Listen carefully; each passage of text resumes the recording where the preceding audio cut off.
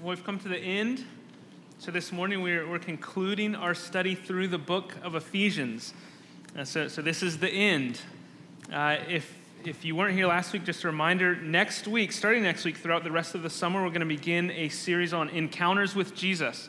And so every Sunday we're going to look at a different encounter that Jesus has with other people. So we'll look at John the Baptist and his temptation in the wilderness with Satan, and with other disciples, with Lazarus. So we'll just look at encounters between Jesus and others. So that'll be the rest of the summer that we'll look at that. But this morning, as I said, we're concluding our letter to the Ephesians. If you haven't been keeping count, this is the 22nd sermon on the book of Ephesians, which pales in comparison to what some pastors do. So consider yourself blessed that it's only been 22.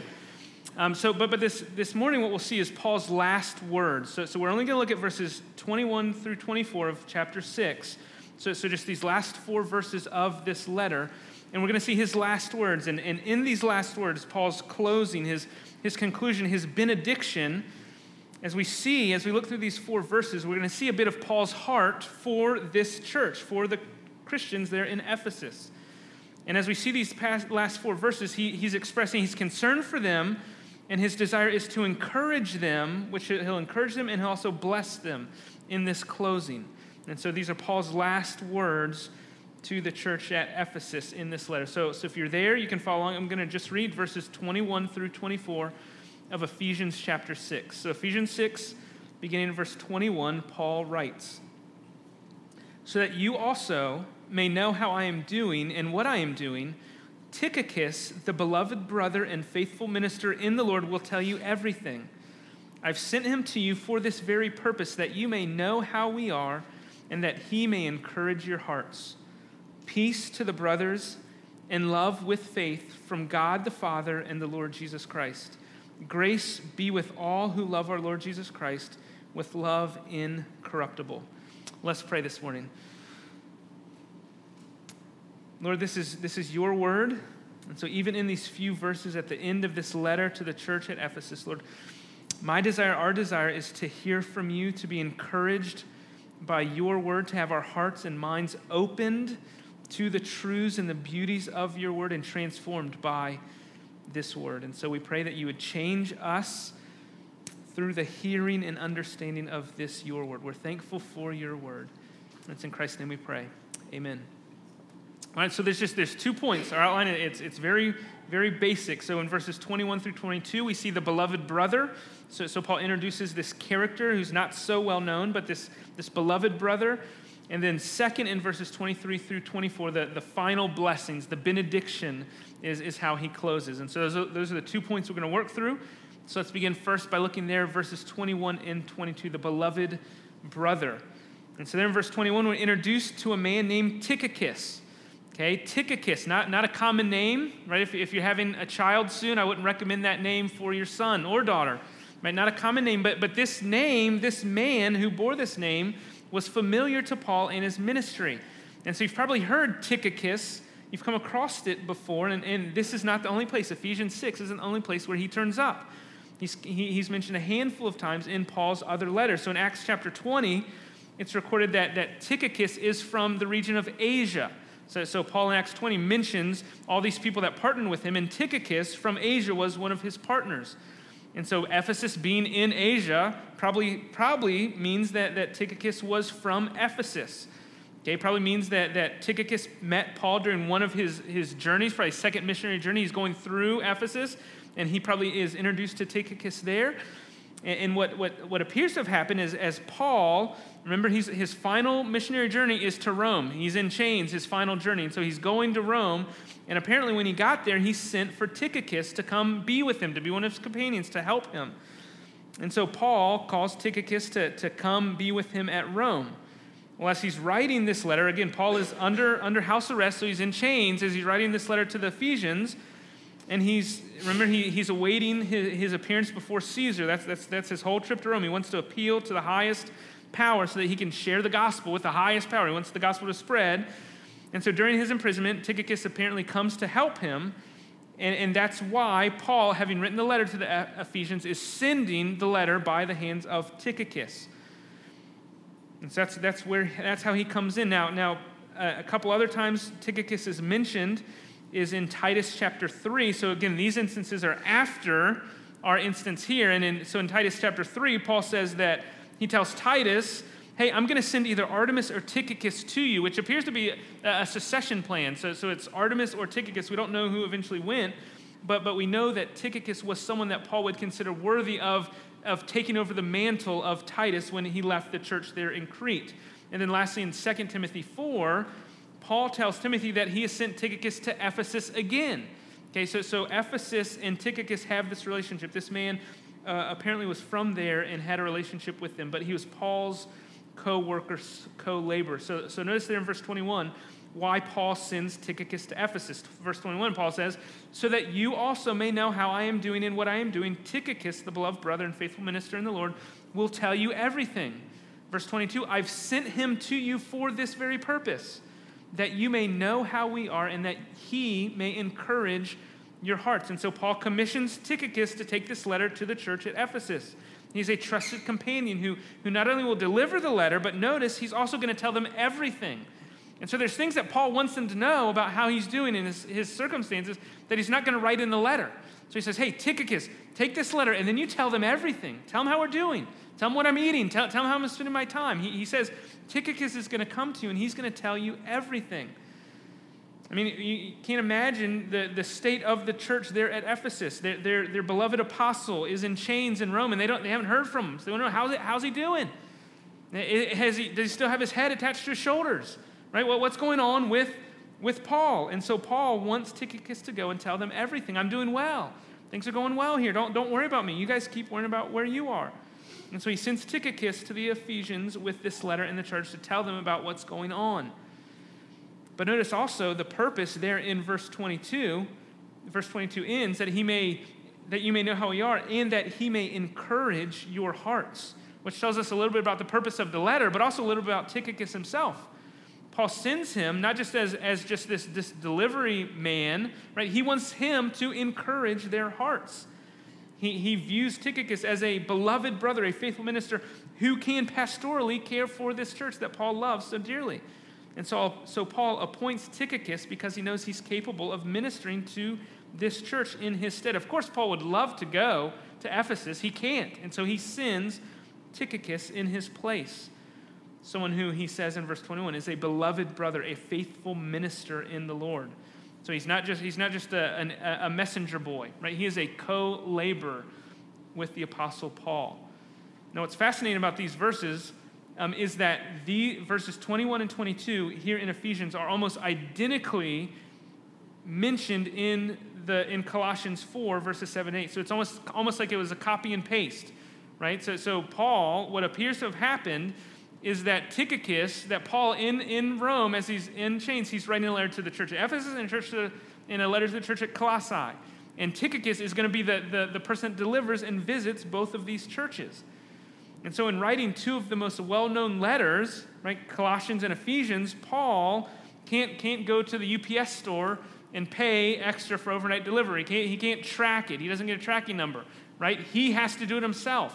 And so he sends Tychicus because he knows that this is a faithful brother who will deliver these letters to their respective destinations. And so some people say the letter to Philemon was also included in this delivery, but nonetheless, Tychicus is the one who delivers these letters. And so I think it's fair to say that without Tychicus, we don't have the letter to the Ephesians that we're able to read and benefit from. Right? Tychicus was the means by which Paul delivered this letter, and we in turn have it. And so here, after these first two verses, I think one point of application, as we look at Tychicus, I think it tells us that something that we should recognize and remember is that faithfulness is greater than human recognition. Right? So this was a faithful brother. He served his purpose. Now, this certainly wouldn't have been the case in Ephesus. Tychicus would have been known right there in the church, but throughout the ages of church history, I'm certain that this faithful brother Tychicus has not gotten the press or recognition that he deserves. I mean, how many of you never heard the name before today? You don't have to raise your hand, right? But Tychicus was a key part of Paul's ministry and the writing and the sustaining of the New Testament.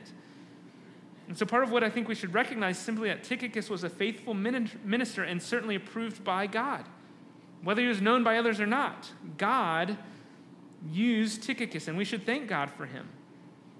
But the lack of notoriety or fame for this faithful servant throughout church history doesn't deter from his significance or his faithfulness. He was faithful in what he was called to. He was sent on a mission, and the completion of his mission enabled us to read and hear some of the most precious verses in the entire Bible. I mean, think about Ephesians 2. But you were dead. You were dead in sins, but God made you alive. These are able to be read by us in part, obviously because of the providence of God and God overseeing the delivery, but Tychicus, he actually carried it to the place where it was going. And so faithfulness must always be the desire of the Christian. Faithfulness is our aim. It's not notoriety. It's not fame. Faithfulness. Faithfulness must always be the desire of the Christian, especially the Christian minister. So anyone who's desiring to go into full-time ministry, faithfulness is always your friend, is always your goal. And notoriety will always be your enemy. Faithfulness without fame is far better and greatly to be desired over fame at the cost of unfaithfulness. Faithfulness without fame is far better and greatly to be desired over fame at the cost of unfaithfulness. So we as Christians are called to be faithful. Second point of application here is that the Christian heart finds way to encourage others. I think we see here, Paul, you see his heart, he wants to encourage. I think we can be encouraged by Paul's desire to encourage. I mean, if there was ever a time where the Apostle Paul could just say, hey, I'm tired of encouraging others. I've been on this long trip, this journey. I'm just sitting here in prison waiting. Can someone just come encourage me, please? And if there ever was a time, this was it. Paul could have said that. He's unable to minister or visit all those churches that he planted and cared for. He can't go see how his co-laborers are doing. He's stuck there. But as he's stuck there, Paul is unable to neglect his concern for the Ephesians. He must encourage them. He's got to send a messenger to them so that they know. He knows they're worried about him. He says, I don't want you to be worried. I want to encourage you. And so he writes this letter and sends one of his most faithful co-laborers. He can't bear the thought of this church, these Christians, his brothers and sisters, being discouraged. And so he sends Tychicus with the letter. And the main way I think we ought to seek to apply this truth is first to recognize, as Christians, we're called to encourage others. We're called to encourage other brothers and sisters in the Lord. That's our purpose. And one way that we can seek to do that is identifying excuses as to why we don't do that. And so how have you sought to encourage a brother or sister this week? What have you done? I mean, if you're part of this church family, there are plenty of discouraged people among us. Plenty that we know of, and probably plenty more that we don't know of. And so what have you done to encourage them this week? Maybe you say, well, I don't know many other members here. Well, ask them. Ask them, you have my permission. Get to know them. Maybe this will be the Sunday you talk. Who are you? I'm sorry, I should know you by now. I'm sorry I don't, but who are you? How are you doing? Tell me your story. Right? Or maybe you say, I'm too old. I'm tired. I've done my church thing. This church was built on my back. Well, we're thankful for you. Right? You have served, and we do appreciate it, but your job isn't done. Christian hearts find ways to encourage others. Maybe you say, I wouldn't know how to encourage someone. Yeah, okay, I get it, but how do I do it? Well, look at Paul's pattern here. It's really simple. So Paul is a friend. He's a friend to this church. They know him, so he encourages them with friendship, with partnership. I mean, certainly Tychicus is encouraged when the Apostle Paul says, hey, you're my man. I want you to take this to these beloved Christians in Ephesus and Colossae. I want you to do it. So he's encouraging him with his partnership. I mean, throughout this whole letter, how does Paul encourage the Ephesians? But with the gospel of Christ. I mean, he reminds them over and over and over of what the gospel means for their here and now. I mean, if you don't know how to encourage someone, encourage them in the gospel. Encourage them to walk worthy of their calling, as Paul does throughout this letter. I mean, Paul also, he lifts their eyes above present circumstances. How easy it is for us in our suffering to only see the wave that's over us at the time. And so we can encourage others by saying, I know it's hard, but let's step back. God is for you. He's not against you. He sent his son for you. He's not punishing you. He's not angry with you, right? We can lift eyes above the present circumstances or point eyes behind the scenes, right? Behind a frowning providence, there shines a face of grace. There's an old hymn. I'm misquoting it. I would sing it, but I can't. But so frowning providence, we think, why is this happening to me? Right? Behind all frowning providences, all suffering, there is God's face that is only full of grace and smiling towards you. And so it's for your good. And so Paul encourages with lifting eyes above present circumstances. Paul encourages with prayer. He's praying for them. You can encourage others by praying for them. Remember last week with spiritual warfare, prayer is a way that we wage war against Satan. And so encourage others by praying for them. Pray, pray, pray. And then lastly, Paul encourages with this letter, doesn't he? He sends a letter. You can send an email or a text if you want, but send a correspondence. And say, hey, I'm thinking about you today. I want you to be encouraged. And so Paul encourages other Christians. And as Christians, we are called to follow Paul's example, to encourage one another. Well, then let's look finally at verses 23 and 24, this last section, these last two verses, where we find Paul's final words to the church at Ephesus, his final blessings. Let's look there at verses 23 and 24. In these final two verses, Paul closes with two specific prayers for the church. So he wants them to know what he's praying for them. He's done it throughout the letter, but here at the end, he wants them to know what he's praying for them. And so in these two closing prayers in this benediction, he mentions themes that have actually run throughout the entire letter. And so he's just reminding them what he's told them already. So notice there in verse 23 begins, peace be to the brothers. And then notice how verse 24 begins, grace be with all. And so these two words, grace and peace, right, they've been throughout the letter, but they actually are how Paul started the letter at the outset. So remember, all the way back in chapter 1, I think it's verse 2, right? Paul, an apostle of Christ Jesus, by the will of God, to the saints who are in Ephesus and are faithful in Christ Jesus. Here's what he says, grace to you and peace from God our Father and the Lord Jesus Christ. And these two themes, the themes of peace and grace, have run from beginning to end. And so Paul at the end is just reminding them what he's told them throughout this whole letter. So there in verse 23 says, peace be to the brothers and to the sisters. So peace be to the believers there in Ephesus, in love with faith from God the Father and the Lord Jesus Christ. And so his final prayer is peace.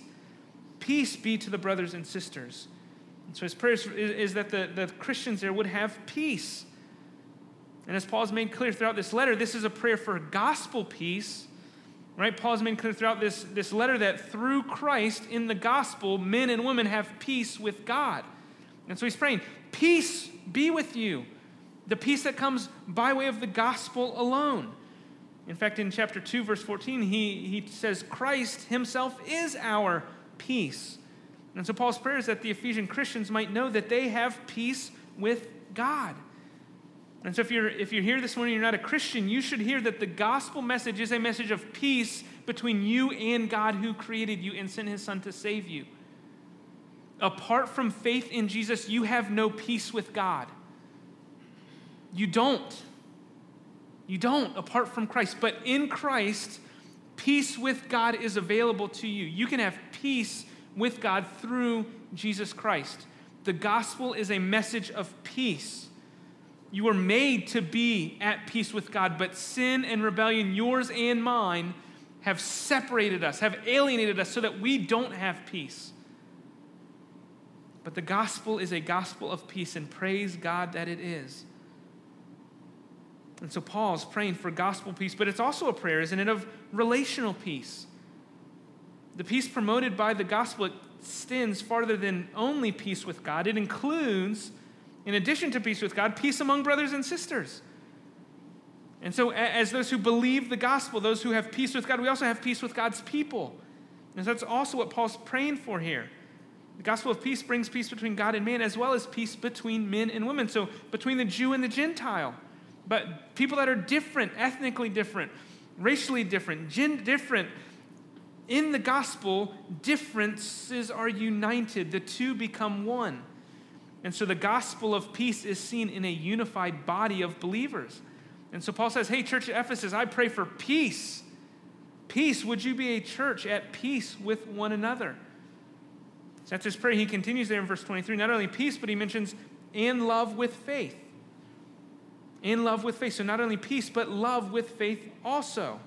So again, both of these blessings, love with faith, Paul prays for the Ephesians, are tied to all these expounded throughout the letter, all that's come before. And they're directly connected to the blessings that have come through this gospel that he's preached to them. Just as grace and peace are reminders of Paul's initial greetings, so also love and faith. So back early in chapter 1, verse 15, Paul makes a connection between faith and love. And he says, because I've heard of your faith in the Lord Jesus and your love towards all the saints. Do you see that? I do not cease to give thanks for you, remembering you in my prayers. It says all the way at the beginning, the introduction, chapter 1, and it's almost as though Paul here at the end, in concluding his letter, can think of no better prayer or blessing to leave them with than to remind them of all he's told them. To remind them of the basics of their Christian faith, which involves love for the brothers and sisters, love for their fellow Christians, and faith in Christ, who is the source of all these blessings. Notice he says, from God the Father and the Lord Jesus Christ. And so Paul, in wording the benediction this way, cements the connection between faith in Christ and love for the brothers. And so just at the introduction, where he says, grace and peace to you from God our Father and the Lord Jesus Christ, here at the end, the same twin divine source of blessings, God the Father and God the Son, or the Lord Jesus Christ. Paul again locates peace and love with faith as originating from God the Father and the Lord Jesus Christ, which is to say that apart from God's intervention, apart from God's activity in the gospel, the life, death, burial, and resurrection of Jesus Christ, we could not and would not know peace or love. It's all flowing from this divine source, from God himself. And because of that, because God alone is the source of these blessings, Paul, in his closing prayer, is asking that God would grant the Ephesians more and more of these things that he's already given them. That's his prayer for them. Which leads finally to verse 24, Paul's final prayer. Grace be with all who love our Lord Jesus Christ with love incorruptible. Now there's some differences of translation here. So that was the ESV. If you have the NIV, it reads this way, grace to all who love our Lord Jesus Christ with an undying love. Or if you have the King James, grace be with all them that love our Lord Jesus Christ in sincerity. And so this love incorruptible, the ESV translates love incorruptible, the NIV says undying love, and the King James says love with sincerity. And so what is people get caught up on the meaning of love here? What is love? What's he meaning to convey here? So literally it reads undying love or love with immortality. So that the picture is love that never ends. Okay, so I think that's the picture here. And so most translations put that word immortality with the descriptor of love. So it's either incorruptible love or undying love or immortal love. Now, several commentators are going to disagree and say it doesn't even belong connected to love. It belongs connected to grace at the beginning. I don't think that's right. I tend to think Paul is talking about love, and he's describing the love. And I do think that specifically Paul is talking about the love that the Christian has for Christ. I think that's what he's saying. I think the ESV is right when it says, grace be with all who love our Lord Jesus with love incorruptible. I think he's talking about the love with which Christians love Jesus. I think that's his point. He's pronouncing a blessing on those who love our Lord Jesus Christ with incorruptible or undying or immortal love. And I think Paul's point is to highlight the nature of the Christian's love. And so he's saying, hey, we love Jesus with love incorruptible. I don't think he's saying, this is what some people say, that the problem with interpreting this way is they say, well, you're putting a qualification on receiving God's grace.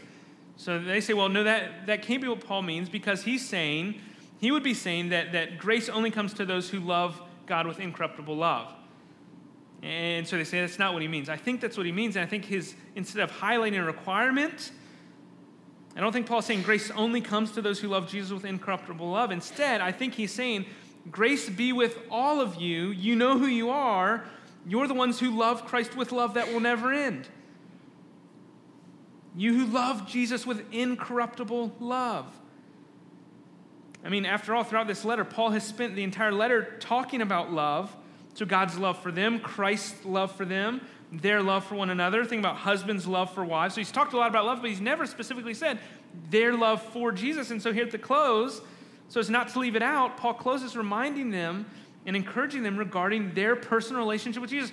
You are his people and you love him. You have a relationship with him. And your love for him will continue forever because of what he's done. Not because of the measure of your love for him, but that's just the nature of those who have received the grace that's been given in Jesus Christ. Love with incorruptible love. It doesn't fade when circumstances don't go the way they're supposed to, or as time progresses. Love for Jesus that is in response to the grace that's been shown is love that will never be put out. It'll never be put out. And so all that I have, grace and peace, comes from the Father through Jesus Christ. And so my appropriate response, my fitting response, as I think Paul is saying here, is love to the Lord Jesus Christ. And there's no better way for him to conclude this letter by focusing the Ephesians on their call, their privilege, their responsibility of loving Jesus with love that will never end. And so as Paul concludes his letter this way, I think it's right for us to conclude this final sermon from Ephesians in a similar way. Grace be with all who love our Lord Jesus Christ with love incorruptible. And so, brother and sister, as we leave this letter, the call is that we might love him with love now that will continue forever, love that is incorruptible. Come what may, we are set, our hearts and affections are set on our Lord Jesus Christ. God has provided all that we need in Christ. Therefore, as his people, we live worthy of the gift by loving Christ and living for him. Let's close as we pray.